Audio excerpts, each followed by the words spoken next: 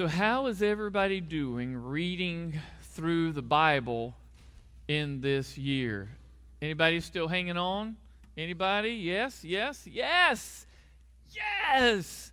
That is very encouraging, very good.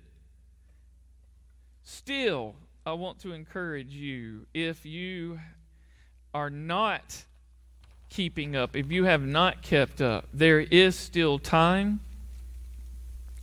I spent a lot of time in a tree this week, and so I read on my phone the Bible when I'm sitting in the tree when the light allows. And so I finished Revelation like Tuesday. It was like I got on a roll, and it was pretty awesome. And then I was kind of disappointed, like, well, there's no Revelation 2, no second Revelation.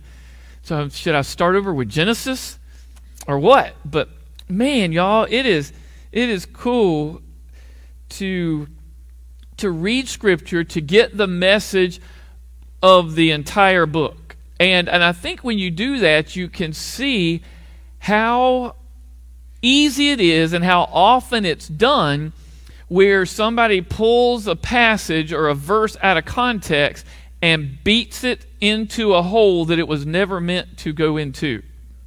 And so we have this opportunity to read through, to work through the text as a book, and we see that it is one book, one author, one message. And so today we find ourselves in 1 Corinthians, and this passage, this book, is about the cross. And as I think about this faith family, just in different conversations that I have with many of you, and I think through the room, and I look across faces, many of you, you have life going on. Some of you are wishing that you had more hope. And some are looking for comfort. Still others for joy. And as we come into this season of Christmas, those words tend to come to the forefront. Joy and hope and love and peace. And I believe in this day and age, those words are not just holiday words to put on a cool sweatshirt or an ugly Christmas sweater or whatever.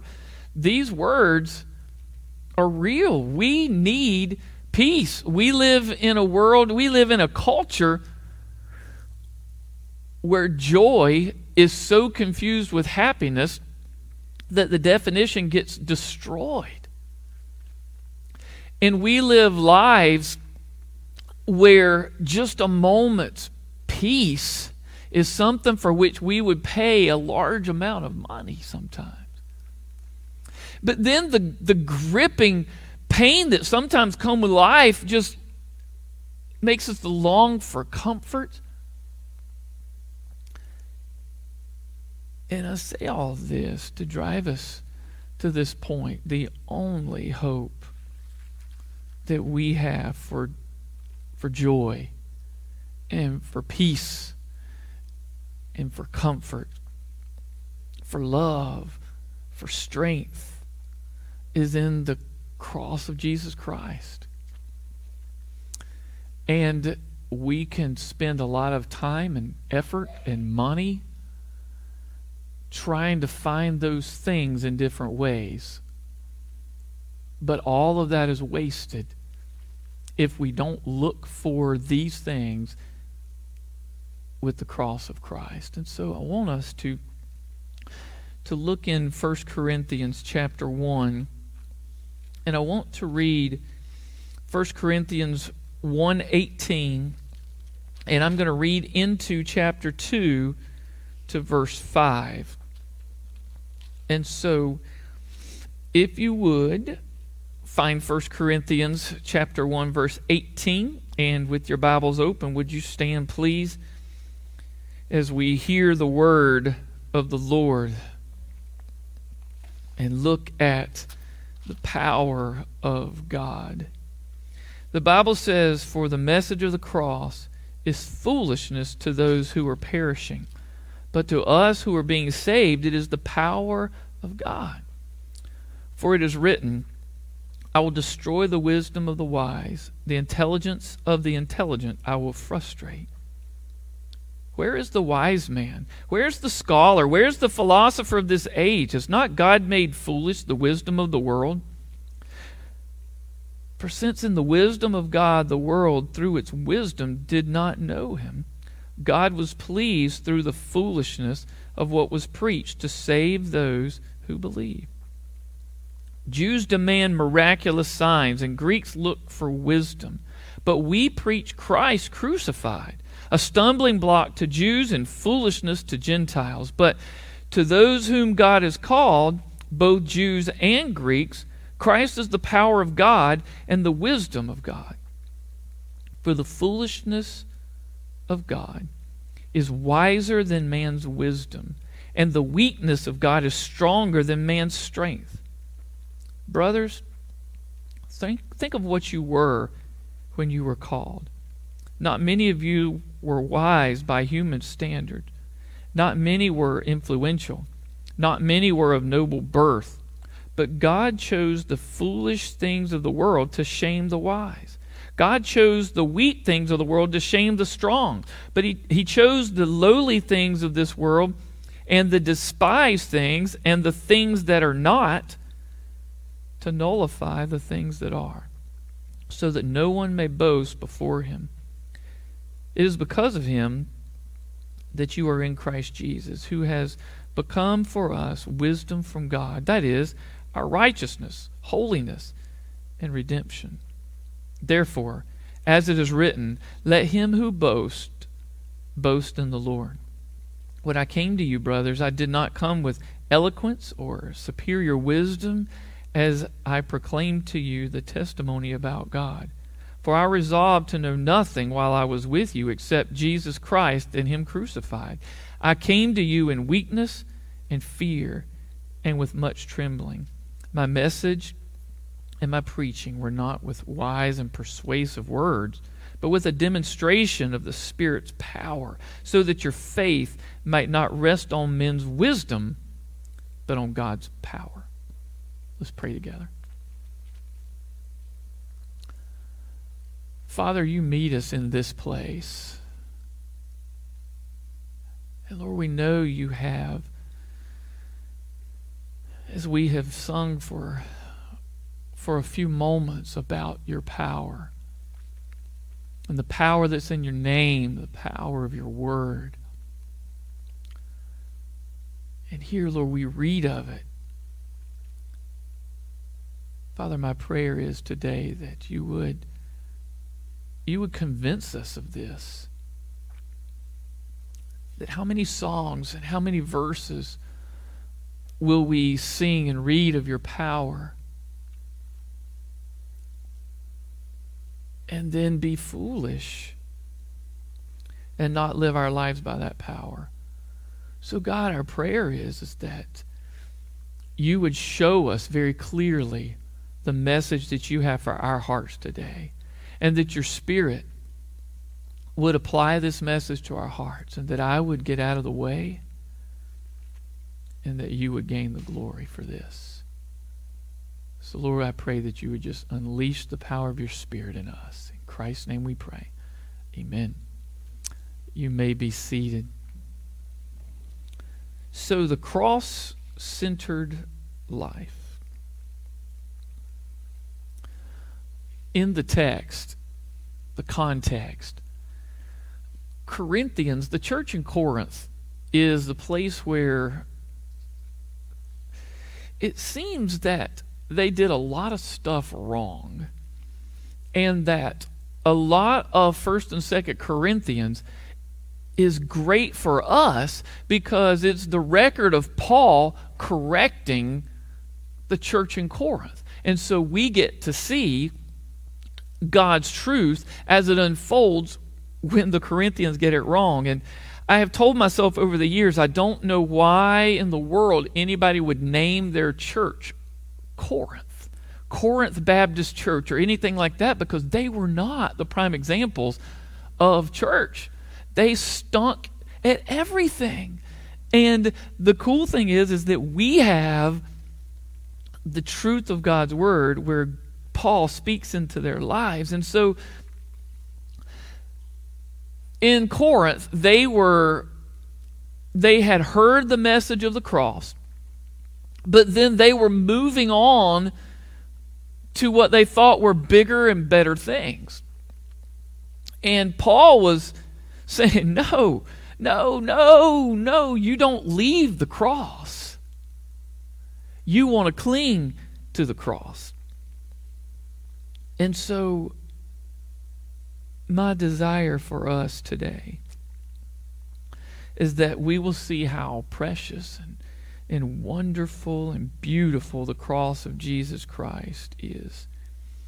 And perhaps for some, for the first time, to run to Him as your only hope in this life and the only hope for all of eternity.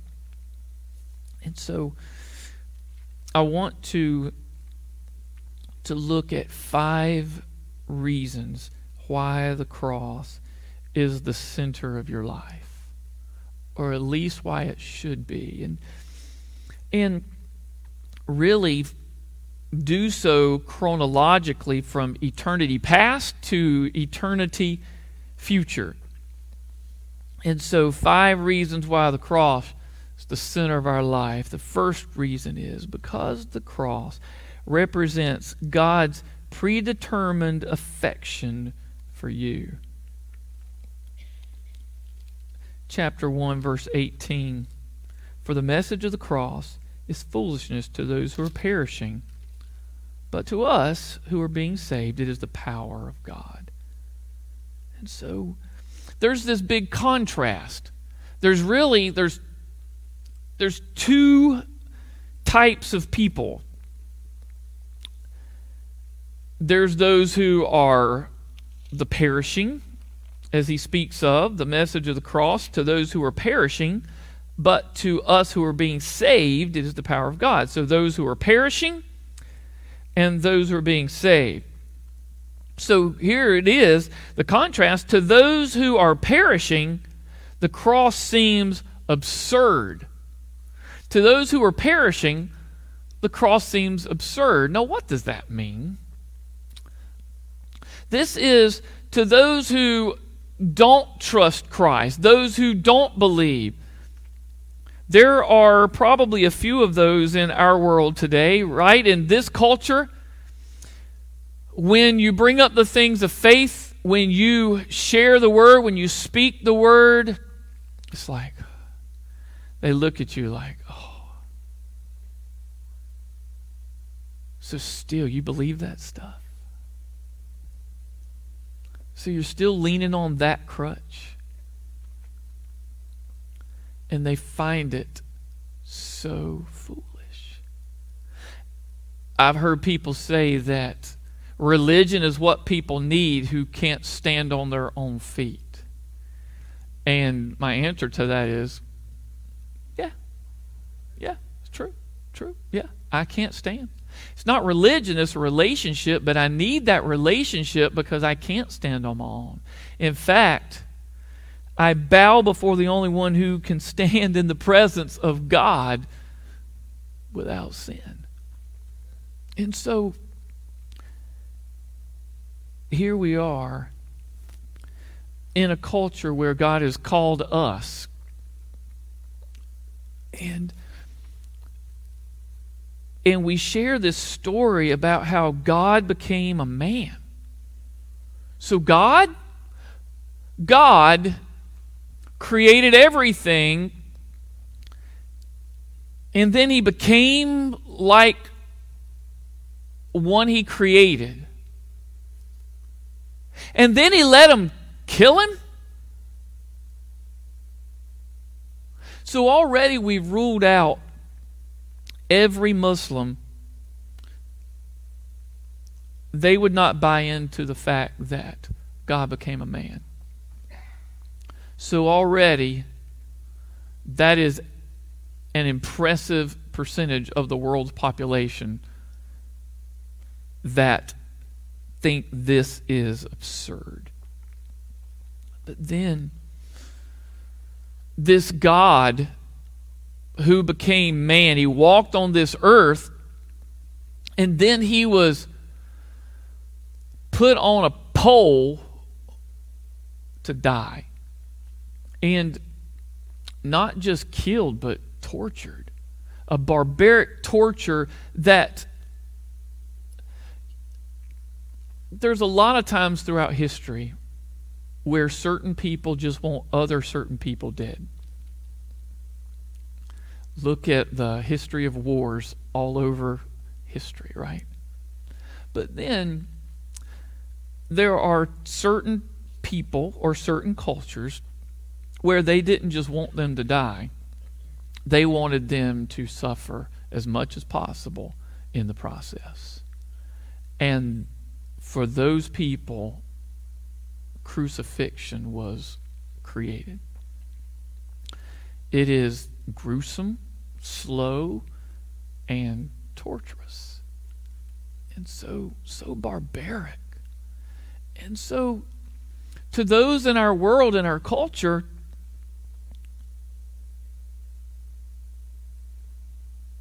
this doesn't make sense. And he speaks of the Jews. This did not make sense to the Jews because every good Jew knew that the Old Testament says, cursed is the man who hung on a tree. I mean, this is bad. And so certainly our God would not have sent his Son to be cursed by being hung on a tree. Surely that's not the way it is. And so the Jews dismiss it as absurdity. But there is another group. To those who are being saved, the cross evokes awe. But to those who are being saved, it is the power of God. And so, this is what comes into my mind as I think through this verse. So there's two groups of people. And depending on where you are, one group may be larger than the other. But those who think that this is absurd, and those who are in awe. So what causes the different groups here? What causes the different groups? Why do some people think that this is nuts? Why do some people just bow at his feet and think, God, this is awesome? So what is that? What is the cause of this? The cause is not the specific quality of those who are called, but only the sovereign mercy of the one who calls. And so just in case you were having a moment where perhaps you thought, wow, God thinks I'm awesome. You see in the Word that he says that it's on him, that he does it. And you look at the places where it says called, even before the text where we began. In verse 2, chapter 1, to the church of God in Corinth, to those sanctified in Christ Jesus and called to be holy. And then you see it in verse 24. But to those whom God has called, both Jews and Greeks, Christ the power of God and the wisdom of God. And then again in verse 26, brothers, think of what you were when you were called. Then a couple other places, he uses the word chosen. Verse 27, but God chose the foolish things of the world to shame the wise. The next verse, he chose the lowly things of this world and the despised things to nullify the things that are. So this is the point. He didn't choose. He wasn't looking for those who were on the most likely to succeed list.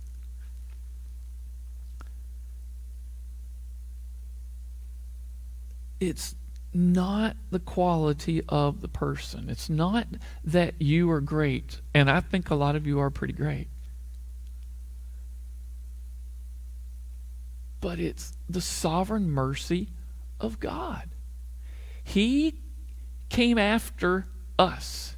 He chose us. Why did he do it? Because he's God and he can. That's why he's sovereign.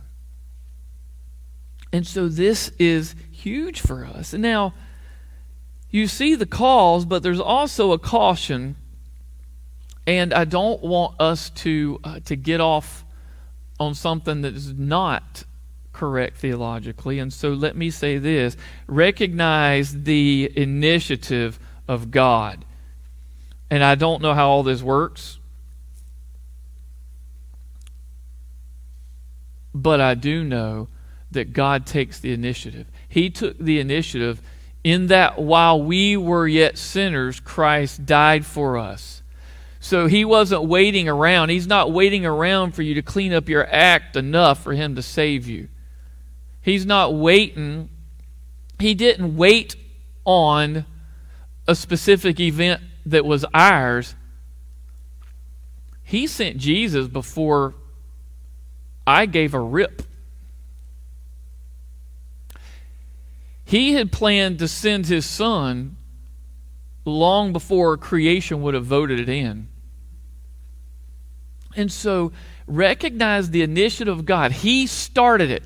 He took the steps to save our souls long before we could ever do anything. However, don't forget this too. While we recognize the initiative of God, remember the responsibility of man. And so we have a decision. It comes down to us. And I look at it this way. God's a gentleman. He doesn't force us to choose him. He chases us down.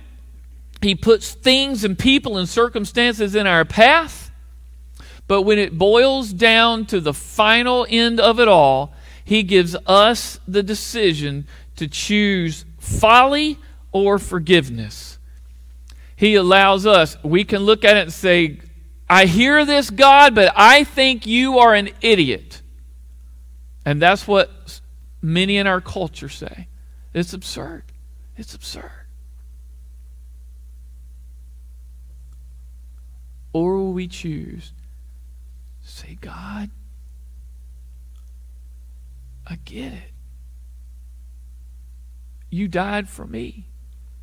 I am sinful. I have no hope without you. Would you please forgive me? And so there is the truth that we need to see that Paul is showing the Corinthians. And so we are responsible and we are accountable. And so the number one reason why the cross is the center of our life is because the cross represents God's predetermined affection for you. But then secondly, cross is center because the cross demonstrates God's past substitution for you. In other words, he took our place. The essence of sin is this: man asserts himself against God and puts himself where only God deserves to be. That's a lot of words. We climb on the throne and pretend we're God. In fact, some have done it so much that we start to believe ourselves. Man asserts himself against God and puts himself where only God deserves to be. And this is the essence of sin. And so, but notice the essence of salvation. God sacrifices himself for man and puts himself where only man deserves to be. You get this? We deserve death on the cross. Our sin dictates that we should be separated from God and die in our sin. But yet, God sacrifices his son Jesus on the cross. Though he had no sin, he became sin for us so that we might become the righteousness of God. And so there's that substitute. While we are pretending that we sit on the throne, while we pretend we are God, he takes our place on the cross. That's love. And so, when the adversary, when Satan jumps on you and tells you that you're not enough, he's right. You're not enough. But don't be convinced that you need to do more so that you can be enough. No further payment has to be made. And so when you get beaten down, run to the cross and preach this gospel to yourself all over again. That he took my place. I'm fighting to be on the throne, and I pretend that I am God. We act as if we are God, but he substituted himself in our place. So the cross demonstrates God's past substitution for you. But number 3, reason why the cross is the center of your life is because the cross makes clear God's daily execution of you. Now this needs some explanation. So it's not just substitution, but he tells us, and he told the apostles, that you need to take up your cross daily and follow me.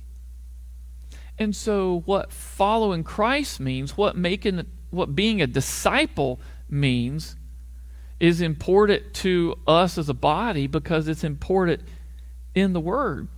And so to be his and completely his means to die to ourselves daily. Daily, we need to have a mental and a heart meeting in ourselves to kill off our desire to take the throne.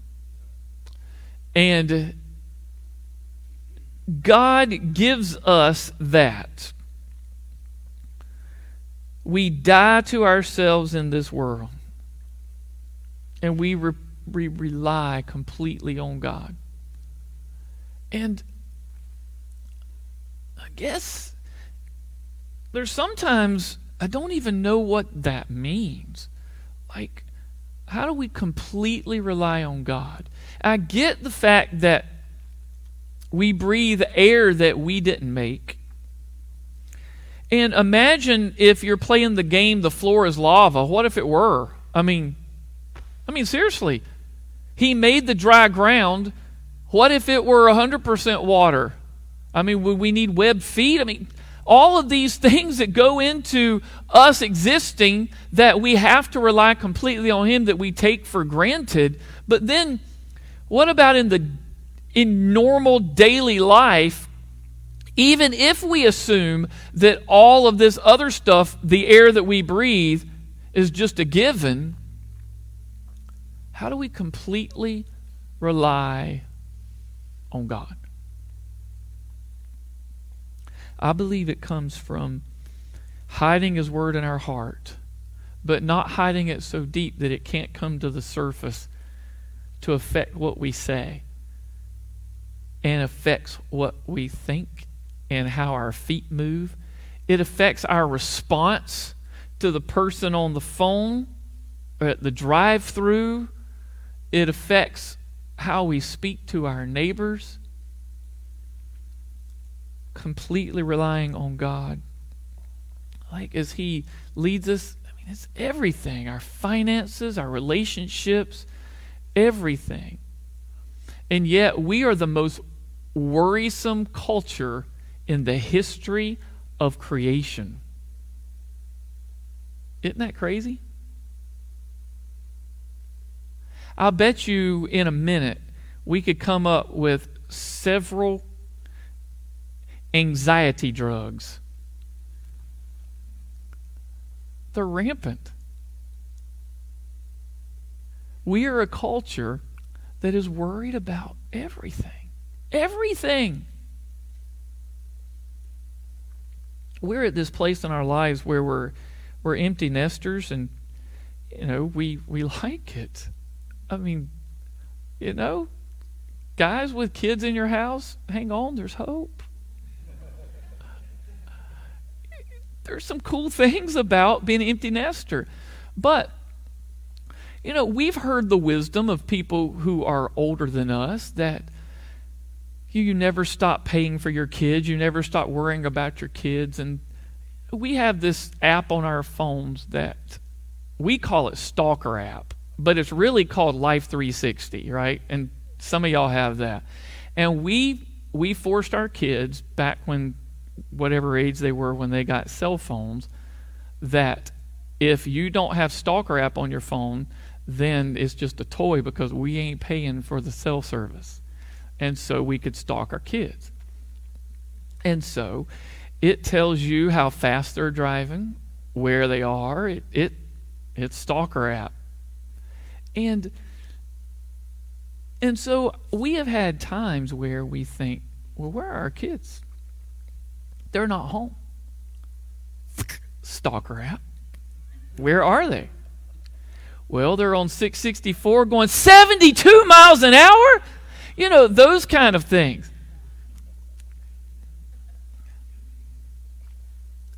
But we worry about everything. Are we going to have enough money?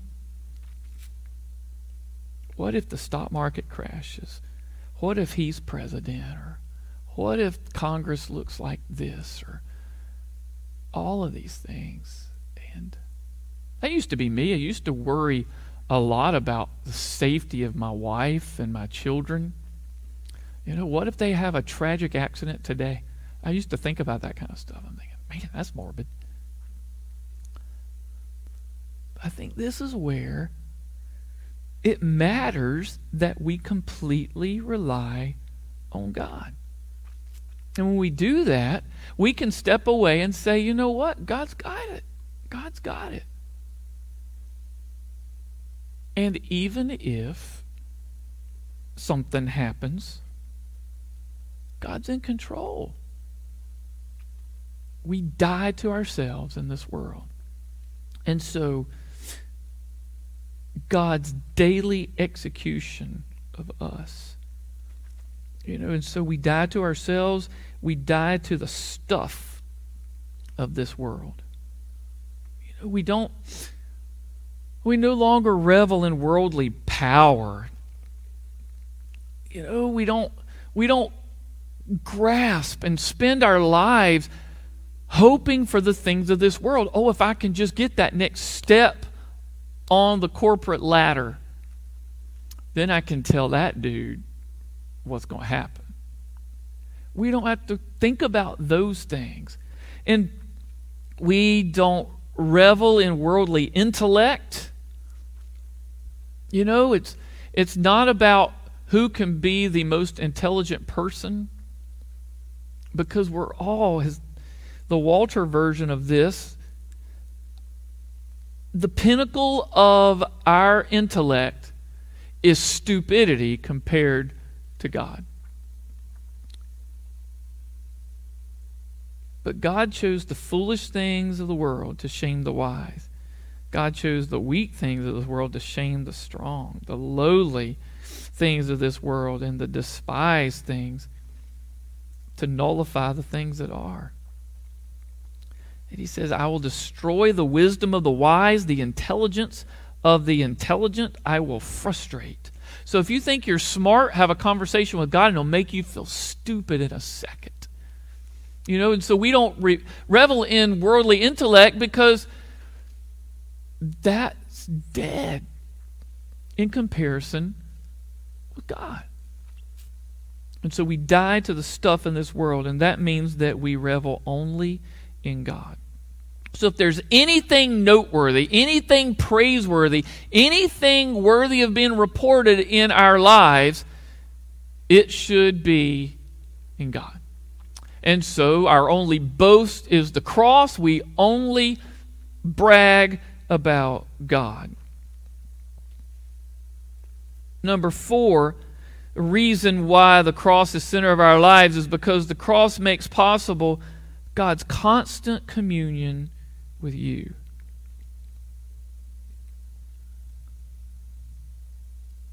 It is because of Him that you are in Christ Jesus, who has become for us wisdom from God, that is, our righteousness, holiness, and redemption. You know, so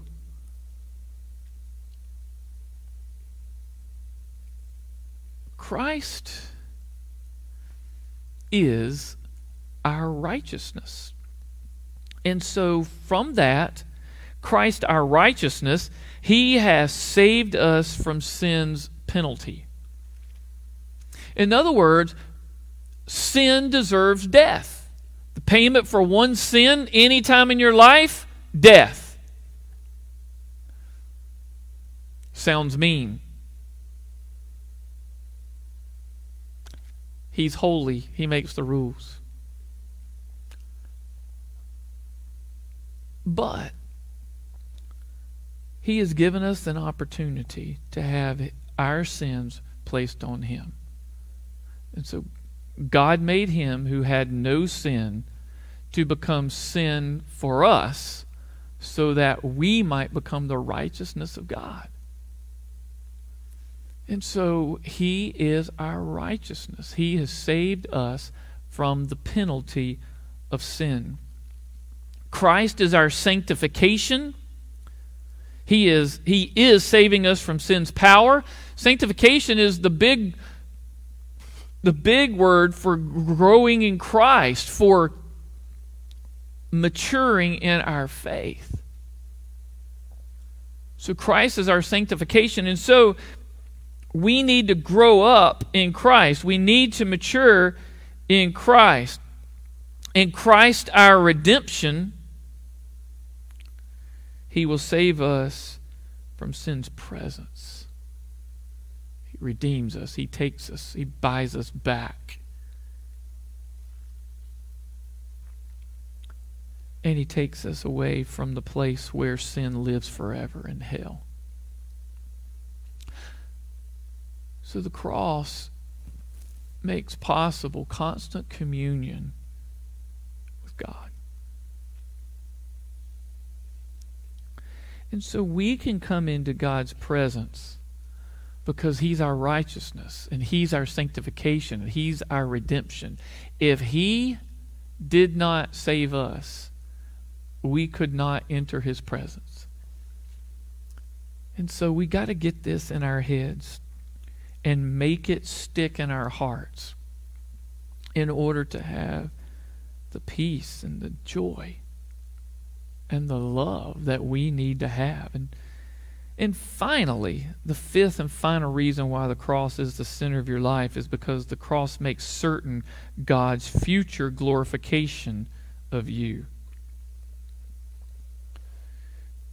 This is the next part of the text.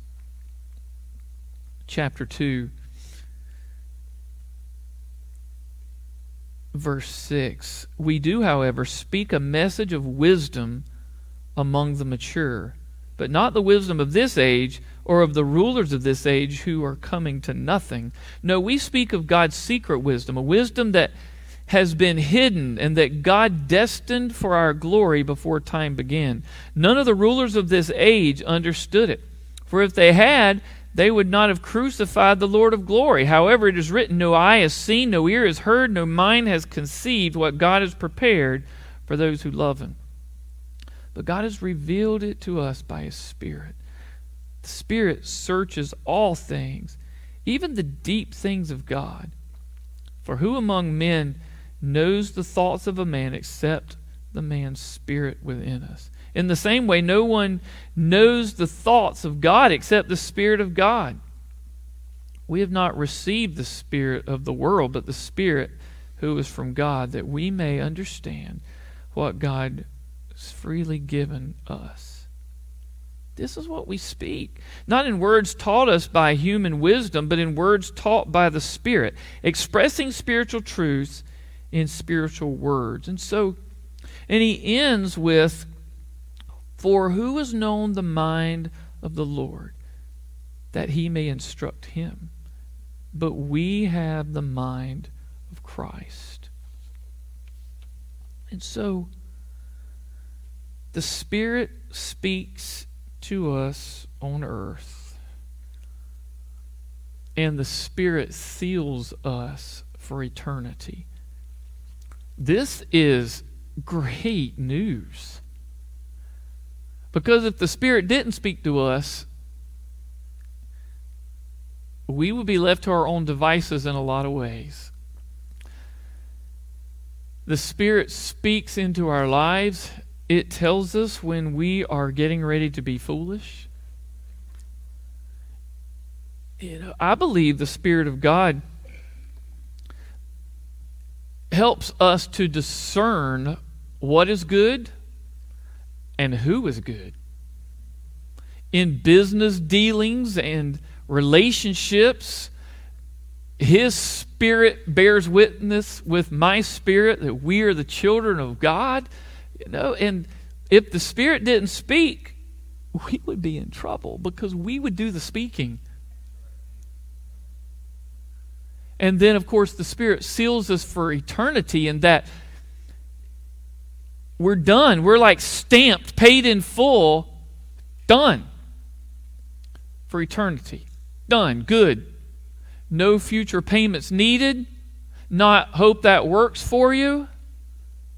But you, if you are in Christ, you are a new creation, sealed because of the blood of Christ on the cross, sealed by the Spirit forever. Forever. And it always has amazed me to think about, what if God wanted to change His mind 1,000,000 years into eternity and say, you know what, I'm done with this. I think I can make a better toy. I think I can make a better world. This time, I'm going to do it like this. Be gone with you. But we have His promise. We have this word. And it's our faith which He gives us, but it's this faith in this promise that He makes to us, that when He died on the cross, that His blood forgives us of sin now and forever. And so this is the reason that we can have joy. This is the reason we can have comfort. This is the reason why, as we come into this season, we don't have love because it's on our coffee cup. We have love because Christ was on the cross and His Spirit bears witness in us that we are His forever. And we can be happy about that. We can be joyful about that. difference between joyful and happy. We can have joy in our heart when happiness is far from us. And so let us think on these things. I want us to while we're on the cross in our minds, while we're on the topic of the cross, think about how important for us to keep this before us. In a moment, we're going to share in communion and what this is and what this isn't. You know, what it isn't, when we drink this grape juice, this is not what saves us. This reminds us of what did save us if we're in Christ. When we take the bread, we don't believe that we are nibbling on a piece of God's flesh. We believe that we are being reminded that He died on the cross and His body was broken for us. And so it is the power of the cross. And so I want us to pray and then take a few moments to just share in this time of communion together. So would you pray with me? God, we are reminded of the truth in your word that you are so much more than we oftentimes give you credit for.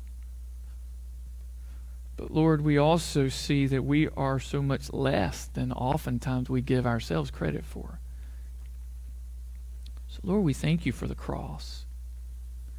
And it's so central to us that you've gone out of your way to set up ways for us to remember it so we don't forget of your love for us. And Lord, even the eternal significance of your Holy Spirit to our lives.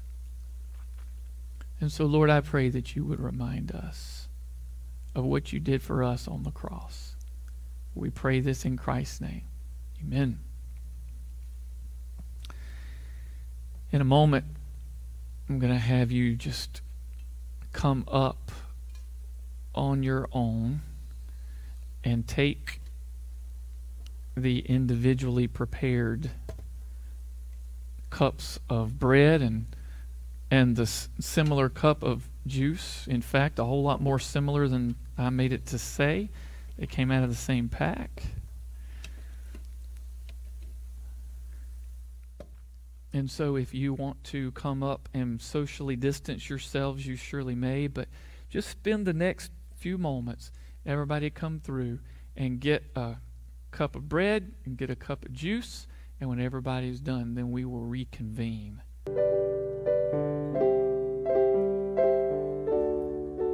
It's pretty sweet to spend the time together worshiping our tremendous God and to do so with our faith family. So I pray that as we leave that these truths continue to flow through our minds this week, and that we will experience true joy and peace and love, the things that the world just talks about, but that we can experience because we serve a God that knows these things. So let's pray together. God, thank you for this family that you have assembled in this place. And God, I pray that, Lord, you would not allow us to be weighted down by the anxieties of this world, but that we would just follow you in faith, knowing that you hold this world in your sovereign hands, and that we can experience the love that you've blessed us with, and the peace and the comfort and the joy that comes from knowing you. We pray this in Christ's name. Amen.